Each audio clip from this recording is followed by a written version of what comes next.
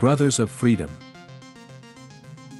Formerly an extremist labor movement in the state, the Brothers of Freedom led a widespread revolt against corporate security forces on a number of Caldari planets a number of years ago, some time before Tibus Hate's vastly more successful revolt of a similar nature. After 65,000 protesters were killed by Caldari paramilitary forces while trying to force their way onto a CEP station in the new Caldari system.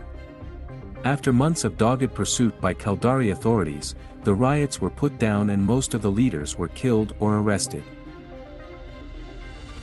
Some of the leadership, including the ringleader Malarius Torval, did manage to escape the final Caldari Navy operation that crushed the Brothers movement.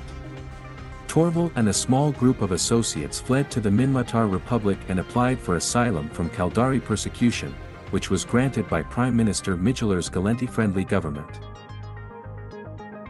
Today, though they have been largely eliminated as a major force in the state, the Brothers of Freedom continue to spread anti-corporate propaganda and speak out against the CEP's government in the Galenti Federation and the Minmatar Nation, as well as outlying state settlements and facilities.